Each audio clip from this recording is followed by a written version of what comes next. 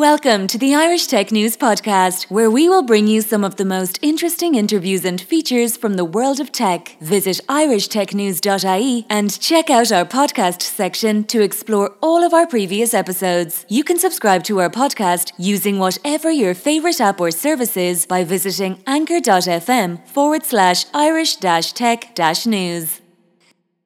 Hi, welcome to the Irish Tech News Podcast. Today I'm talking with Joe Brew, the co-founder and CEO of Hyfe. How are you doing, Joe?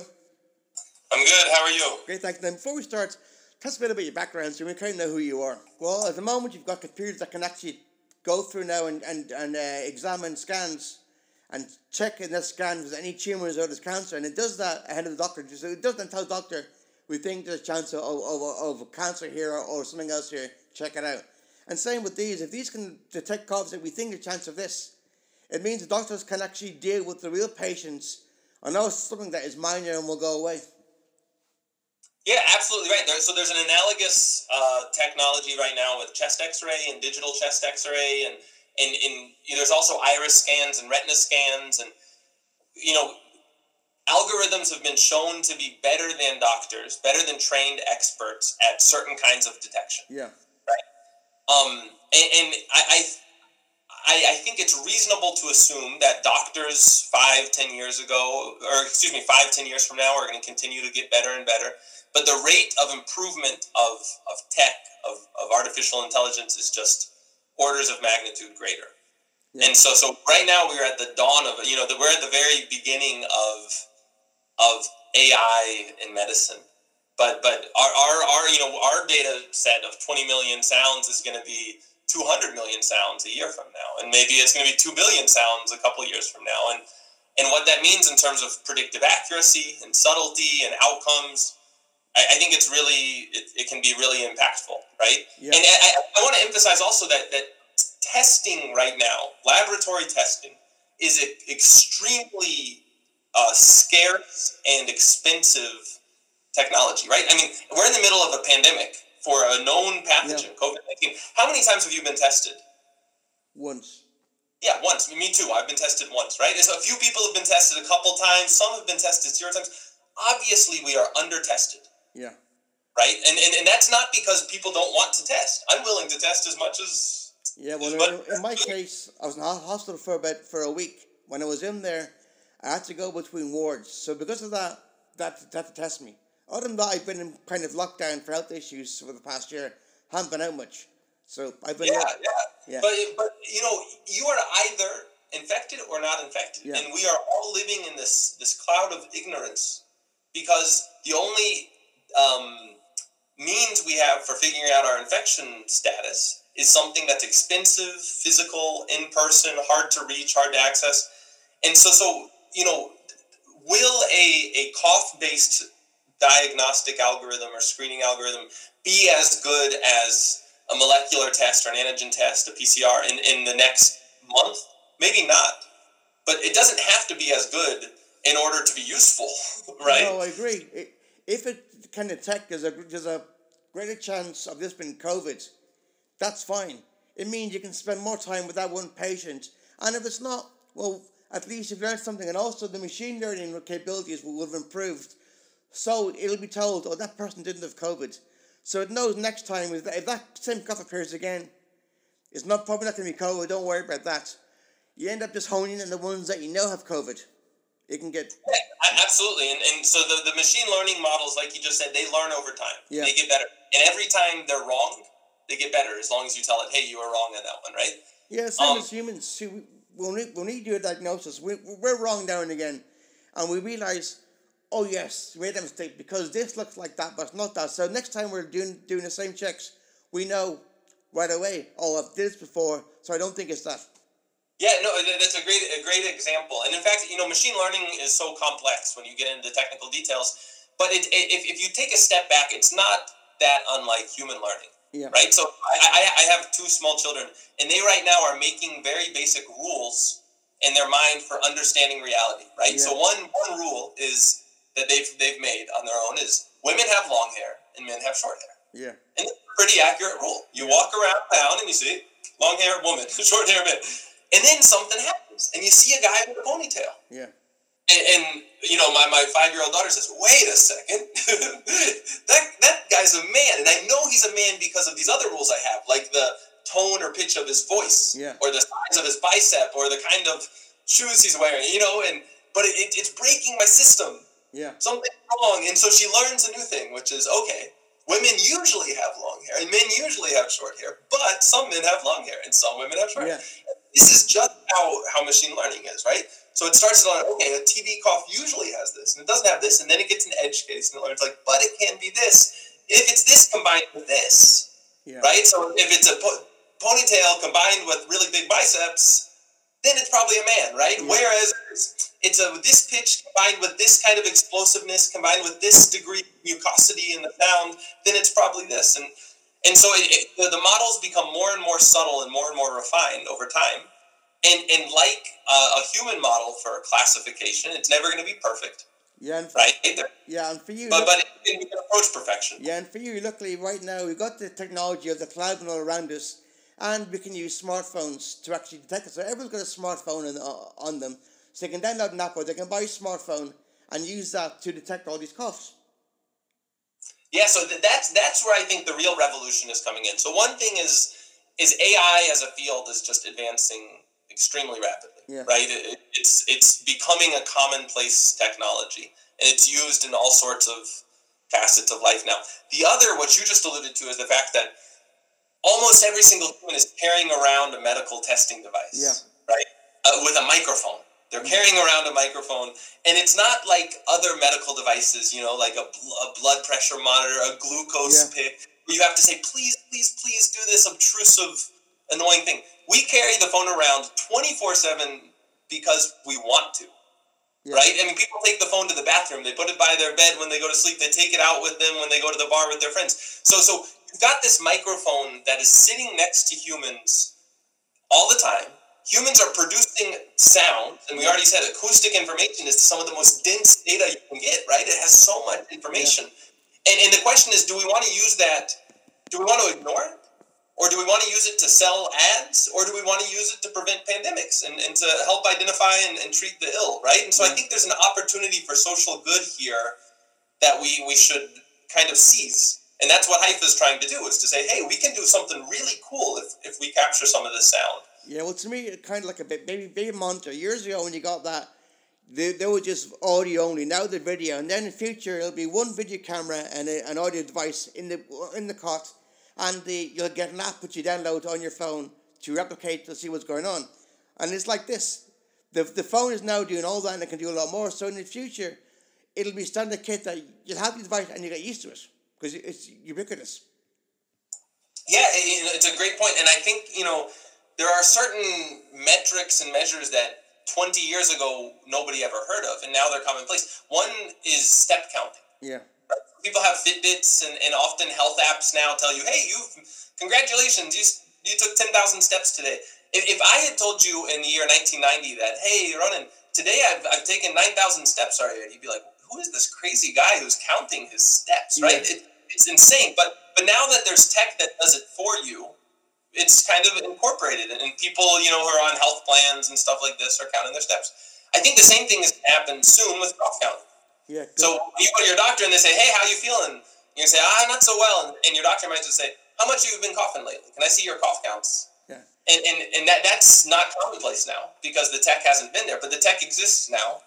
Yeah. And once you start counting those coughs, unlike a step, each cough carries a lot of information. It's going to be one thing to say, hey, you coughed 290 times this week. It's another thing to say, wow, the acoustic nature of those coughs is very consistent with influenza strain B or something like this. Yeah. So therefore, I'm going to treat you on this while we're waiting for this laboratory test to confirm. Yeah, it's like years ago when you were tracking your fitness, they would tell you how many kilometers or miles you walked.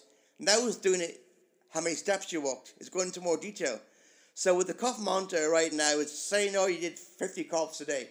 Suddenly, it can go down and it can tell you, of those 50 coughs, 20 of those coughs I'm worried about because they aren't normal coughs. Exactly. To say normal versus abnormal, but then within abnormal, why is it abnormal? Is it abnormal because it is acoustically consistent with this disease or with that disease, with this progression or outcome versus that one? And then there's also just characterizing the nature of cough. So sometimes doctors, especially this happens with geriatrics and with pediatrics. So a doctor has to go to this intermediary. Yeah. Maybe you take your elderly mother to the doctor or your infant son. They say, what's his coughing like? Yeah. And you have to kind of now describe in human language, which is terrible for describing coughs. Oh, it's kind of dry, but it's a little bit hoarsish. It's barky, and a machine learning model can eventually learn what the human language is and tell you, hey, 13% of coughs are dry or wet, but also it can speak in a language outside of the confines of human vocabulary, right? It doesn't need these helper words to try to arrive to a diagnosis. I'm thinking basically, if a cough, say an average cough is 5 seconds long, if your cough is longer than that, then it knows it's serious, because it can determine an average cough, how long the cough lasts. And if you're coughing for 20 seconds or 10 seconds, it knows that's serious. It can then tell you, rather than tell you, describe what it is, it say, this cough is 10 seconds long. That more or less tells you it's serious. Yeah, exactly. And we don't have to make those rules a priori, right? We can be somewhat agnostic to what specific features of coughs correlate with different diseases. The models themselves will figure that out. Just like our neural models, our human brain models, figure out what a male looks like and what a female looks like. It's not necessarily because you have those hard rules for things like nose width, right? You just start to kind of piece together different things in I've got my stopwatch, a heart monitor, and I've set it up so that if it goes above or below certain figures, it knows it's something's going wrong. And I'm sure with coughs you can actually do that as well. Cough monitor in future, you'll be able to set it up so that if a cough lasts longer or is or certain length, it then knows something serious. Yeah, and that's in fact one of the concepts where we have some researchers experimenting with, right? So it's one thing among the healthy, it's another thing among the ill. Yeah. So people that are hospitalized, for example, we have one study, hospitalized COVID-19 patients. And these patients are some of the most monitored patients in the world, right? They've got blood pressure, they've got blood oxygen, they've got heart rate, they've got respiratory rate, they've got, constant checks and labs. And one question is, what about their coughs, right? How often are they coughing? Is coughing predictive of this or that? What about the acoustic nature of those coughs? I mean, right now we're in the data analysis phase of this study, but anecdotally, one of the things that we found, which went against our intuition, was that a decrease in cough rate, I thought a decrease in cough rate would correspond to a good outcome. It means you're getting better. And we found the opposite, right? Yeah. And again, this is all premature. We're analyzing the data right now, but what we found so far is the opposite. So it looked like a decrease in cough rate correlated with bad outcomes, like needing to be intubated or going to the ICU. And the question is why? And it generated all these other hypotheses in our mind, like, could it be that when your body is getting weaker, when the infection is getting worse, you no longer have the will or the ability to cough? Yeah. Right? And so could it be, and if that were the case, then maybe the decrease in cough rate is an early warning, a useful, actionable early warning for practitioners. Yeah. Maybe everything looks good. Maybe oxygenation looks good. Maybe the pulse is good.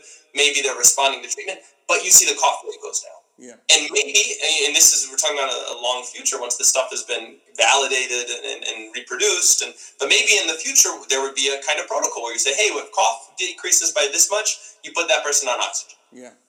Right? Preventively, even though they don't say they're getting worse. So we don't know what to do with cough yet because nobody's ever done anything with cough besides say, yes, no. Do you have it? Do you not have it? And now that we're going to have this flood of new data on cough, we're gonna be able to do a lot more with it. And just as a side note, it's not just cough, right? Sound itself. Yeah. Everything we've said about microphones and AI and phones and all of that is applicable to our voice. It's all applicable to our silence, to our breathing, our breathing and wheezing. So there's a lot coming, I think, with acoustic epidemiology, and I'm super excited about the field generally. Yeah, I'm thinking as well. Also, when it comes to your voice, it can tell from your voice as well if you're healthy or not healthy. Like a coffee, it knows basically how you normally speak, and it can tell, I can sense a bit of weakness there, and that then says something is happening, and in a while, like in a couple of days or a week, it's going to get worse. Yeah, and so there's a this is not something we've worked on yet, but there's some research out there that suggests that Alzheimer's is predictable based on voice. Yeah. Right? So the onset of Alzheimer's, there's some acoustic signature in the way you're speaking. I think that there's also, we do classification based on voice all the time, right? So you're talking to your spouse or to your friend, you say, hey man, you sound sad, you sound worried. And what do we mean by that? What we mean is the nature of your voice is different than normal. Yeah. And our human ears can hear that and learn that the difference between worried versus excited versus they sound like they're lying versus they sound like they're, distracted. Then there's no reason a computer can't also learn that. Yeah. And the difference, again, is that a computer is going to be able to do sample sizes that you and I could never do even if we lived for 10,000 years. Yeah. And also, when it comes to Alzheimer's, if you're asking somebody a question and they're taking too long to answer the question, or you ask them, do you remember when we went skiing or went on a holiday 10 years ago? And they can't remember that far back. And they're spend too much time thinking this, then you know Alzheimer's is coming because of the response. Yeah, exactly. And so that's where silence is a kind of sound, right? Yeah. And silence is indicative, perhaps. And these are things that would be very difficult to measure with a pen and paper. So I'm going to follow Ronan around, and I'm going to see how long it is between a question being asked and him beginning his answer to that question. Right? That would be super. I have a stopwatch, a piece of paper. But a computer can do that. It can detect different voices, and it can say, okay, here's a question based on the tonality, based on that kind of lilting, hey, how's it going? Right? Yeah. And here's how long it took for Ronan to reply. And maybe with a large enough sample size and some medically validated data, we could see, oh, wow, a pause of greater than this much time suggests either a cognitive degeneration or perhaps hearing problems, or perhaps, and these are the kinds of things that maybe our phones will be useful for in the near future rather than just kind of doom scrolling. Yeah. Or maybe you can tell basically if a voice is kind of shaky, Parkinson's, or also it can maybe tell if someone's drunk or stoned. Yeah. It's funny that you mentioned that. One of the use cases, I can't remember who came up with this, but when we were explaining Hyfe to somebody with coughing and sound and disease, they were like, so could you use this to detect if somebody's drunk so that they don't drive when they're drunk? And we thought it was a super fascinating idea. And I suppose you could train a model, but I think just in terms of legal risk, the likelihood of getting sued goes through the roof if you start telling people, hey, you're safe to drive, go ahead, and it turns out they weren't. I'm thinking of the movie Up and Smoke, Cheech and Chong, when they're in the car and they're caught with the cops, and they're coughing a lot of smoke in it, and the guy's stoned out of his head, but he's trying to act normal. If you can actually detect that, and the cop goes, he's stoned. Again, the base, the kind of fundamental hypothesis of Hyfe is that sound has a ton of information in it, a ton of data in it, and we are idiots to ignore it. Yeah. Right? And so we're trying to pay attention to it, and we're trying to pay attention specifically to that aspect of sound where we think the potential for social good impact is greatest. And so that's cough and respiratory disease. Right? And when the COVID-19 pandemic ends, unfortunately, the tuberculosis pandemic is still going to be around, right?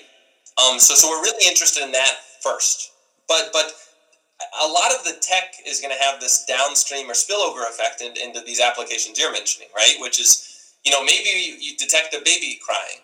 Maybe you detect the sound of water running, and you realize that your toilet's running and you need to get it fixed. Maybe you detect anger in your voice and you work on your anger management issue. But there's a ton of things that if basically this, turn on the microphones and you suddenly have got a stream or a river of data that you can begin to generate actionable insight from.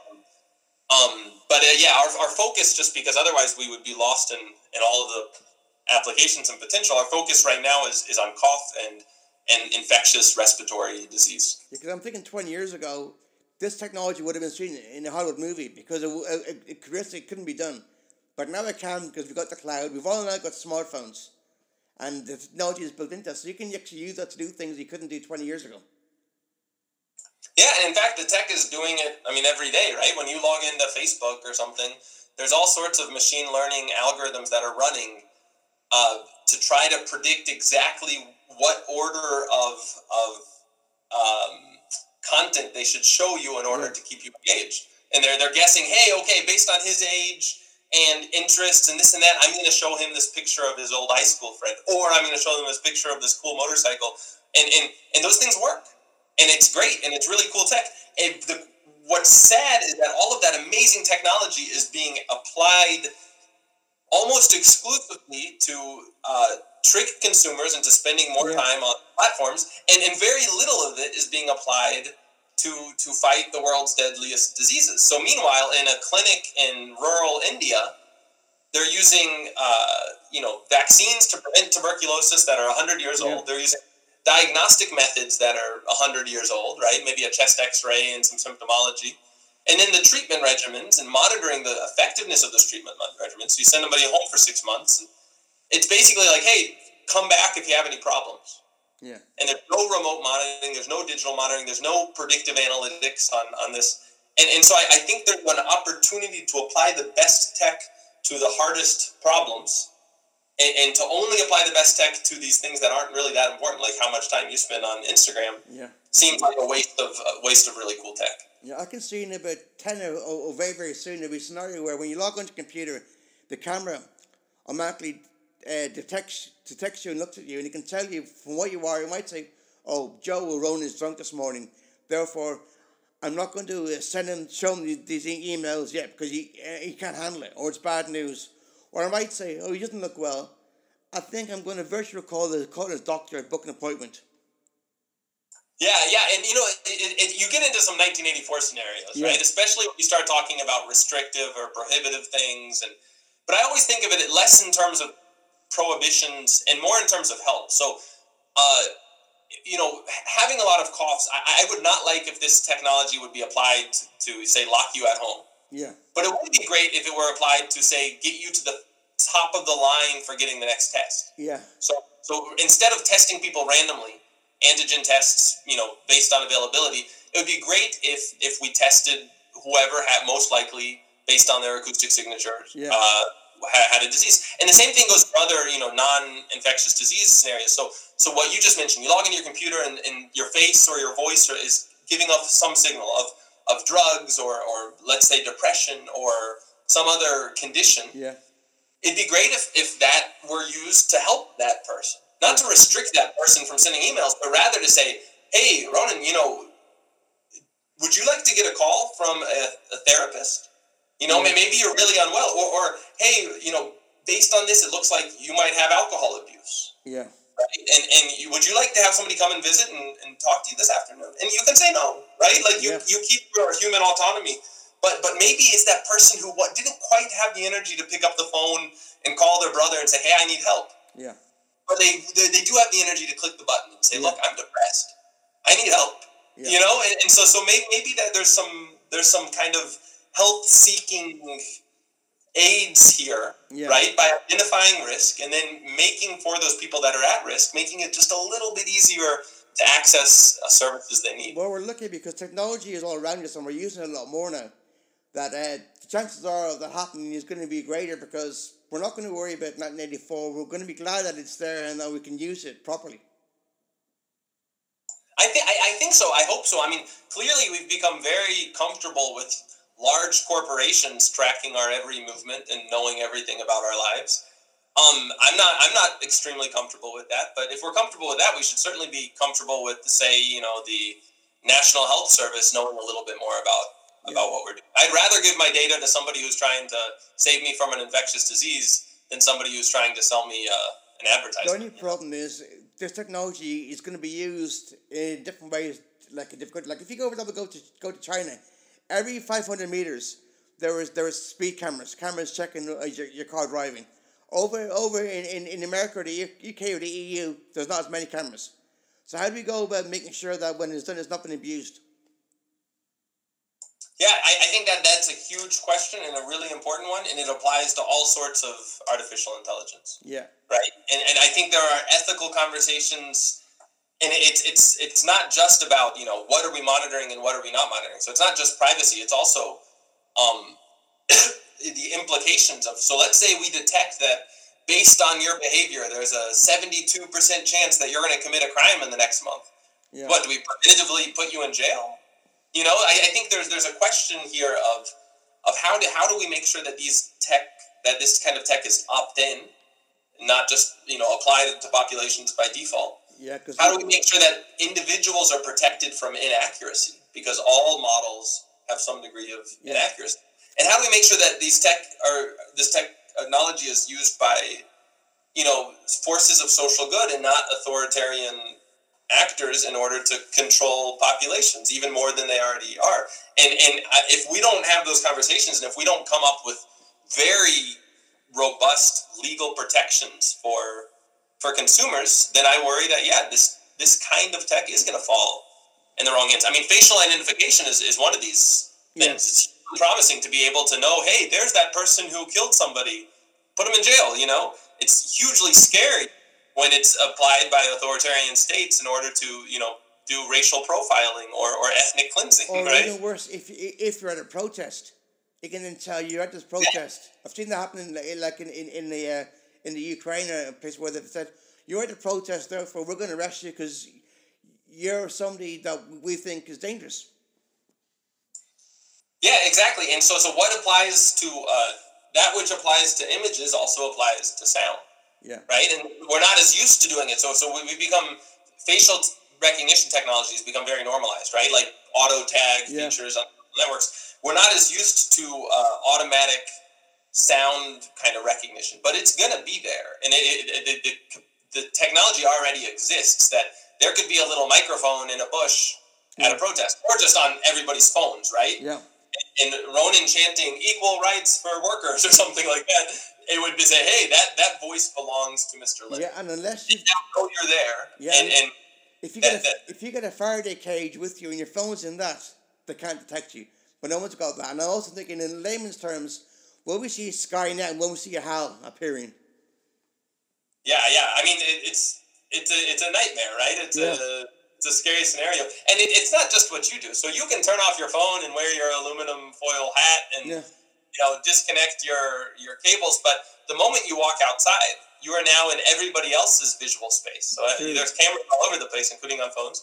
You're in everybody else's audio space. So you walk into a cafe and you order a croissant, and maybe that microphone picks up your voice and knows, therefore, that you were at that location, right? So that's what I mean, is that there's no, it's not sound data in particular that worries me. It's big data in general and machine learning and artificial intelligence in general that worries me. And I think that the opportunities are greater than the threats. So the opportunity to save lives and to diagnose disease and help humanity is great.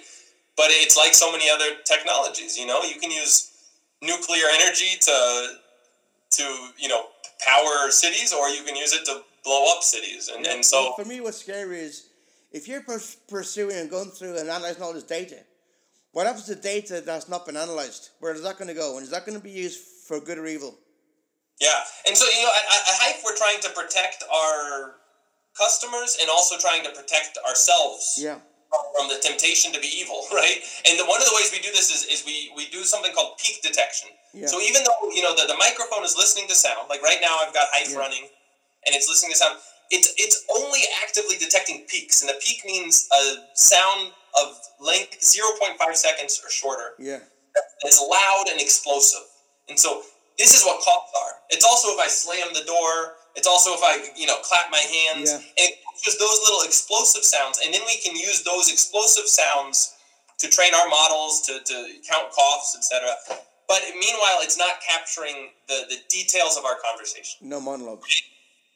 What's that? No monologues. So we won't have monologue being captured. Exactly. And there's a couple of reasons. One, because I think consumers are going to be more comfortable with tech that doesn't take the monologues, right? Yeah. The second is we don't really want monologues. I mean, just as a tech company, we don't want to store terabytes of useless data. Google and there's just a liability, right? So you know, your monologue is valuable. And maybe if we got hacked, we don't want anybody to be able to steal that. For you to feel that, you know, using our tech was bad for you personally. In worst case scenario, we get hacked and they steal a bunch of your coughs and a bunch of your door slams. And I'd still feel terrible about that, and it could be the end of our company. Yeah, but and it could be the case. It's far less devastating. Yeah, I know. Say for something like social media, for example, once they get in partnership with Hype, they might want to use data like Google or Facebook might want to use that data to basically harvest it so they can sell more products to you. And I can see you're the kind of person that would say no because ethics are involved, and we're only capturing milliseconds and not seconds or minutes.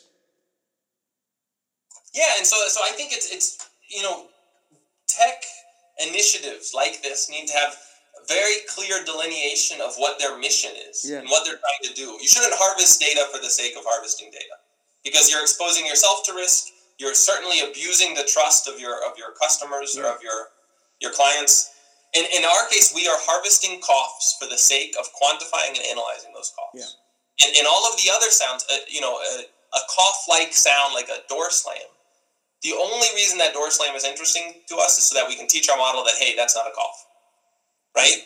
But we're not doing anything else with that data because it's not part of our mission. Yeah.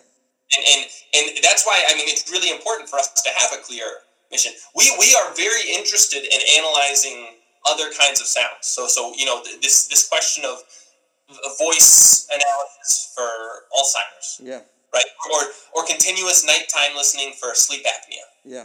Right? These are really fascinating things. But because those are non-explosive sounds, these are continuous sounds, we have to come up with a different approach. Yeah. And we're going to have to be very clear about how that data is going to be captured, how is it going to be used, when that data is captured. And we're not quite there yet. Where we do feel like we have a kind of tightly bundled, clear, honest system is with cough capture. And so when you download Hyfe and log in and consent to the different things, we try to explain in no-nonsense language, this is what we're doing. Yeah. Right? And when the app is running and it's tracking your coughs, it's saying, hey, right now we're tracking your coughs. And so maybe you're having a secret conversation with your stockbroker or your spouse or your, child or whatever, and you don't even want the explosive sounds tracked. Yeah.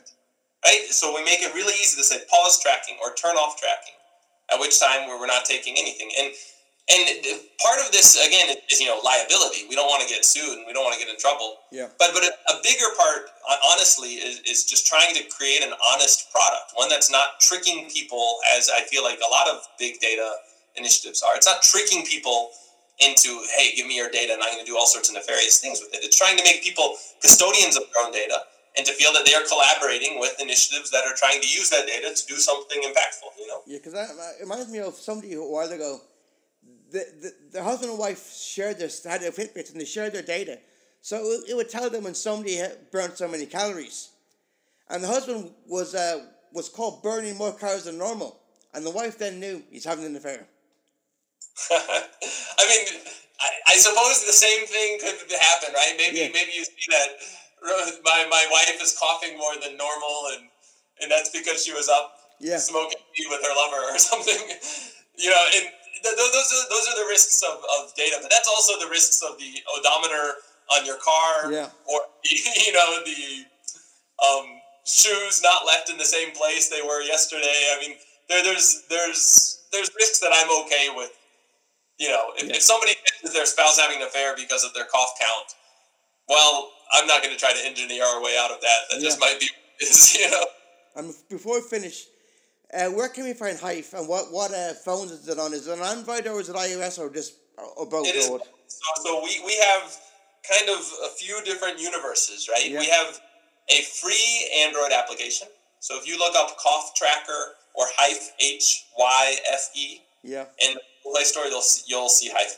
Same with iPhone. So go to the App Store, and you'll look up Hyfe Cough Tracker, and you'll see it, and you can download it for free and part of it, and that we can plan to continue to be free forever. Where we are, building models for diagnostics, and where we are doing kind of more of our scientific cutting edge work is with our research app. And there's a Hyfe research app. Don't download it because it won't be useful unless you're a researcher. This is a much more controlled approach, and it's meant for research projects, population projects, clinical projects, and that's where we're getting much more data. So we would know, hey, does this person, what age are they, what are their diagnostics, et cetera, et cetera. But for just cough tracking, just quantifying your cough, knowing how much you cough, which is kind of fascinating stuff, actually. You can go to the the App Store and download it and play with it today, you know? All right, that's great. I mean, thanks for that great chat. Have a great day, and hopefully, if we talk again in the future, it'll be about how we finally got rid of tuberculosis and there's no more pandemics. Yeah, you know, we have eradicated a disease. We, I mean humanity, right? Yeah. Smallpox. And that's one of our greatest accomplishments as humans. And I think in our lifetimes, if we get our shit together, we could do the same for both malaria and tuberculosis. And also, and if you look at polio, that's more or less gone now as well. It's very close to eradication. Yeah. So yeah, I mean, these are the best things we can do as humans, right? Yeah. Is to protect those and save lives in places where they don't even have doctors. And the way you do that is eradicating disease. So yeah. Anyway, thanks for that, Joe. Have a great day and have a good weekend. Take care. Thanks. Bye. Bye. Bye. Thank you for listening to the latest Irish Tech News podcast. Check back every day for the latest episode. You can follow us on Twitter @Irish_Tech News, on Facebook, facebook.com/Irish Tech News, on LinkedIn, linkedin.com/Irish-Tech-News, on Instagram, instagram.com/IrishTechNews.ie, and on TikTok, tiktok.com/@Irish Tech News.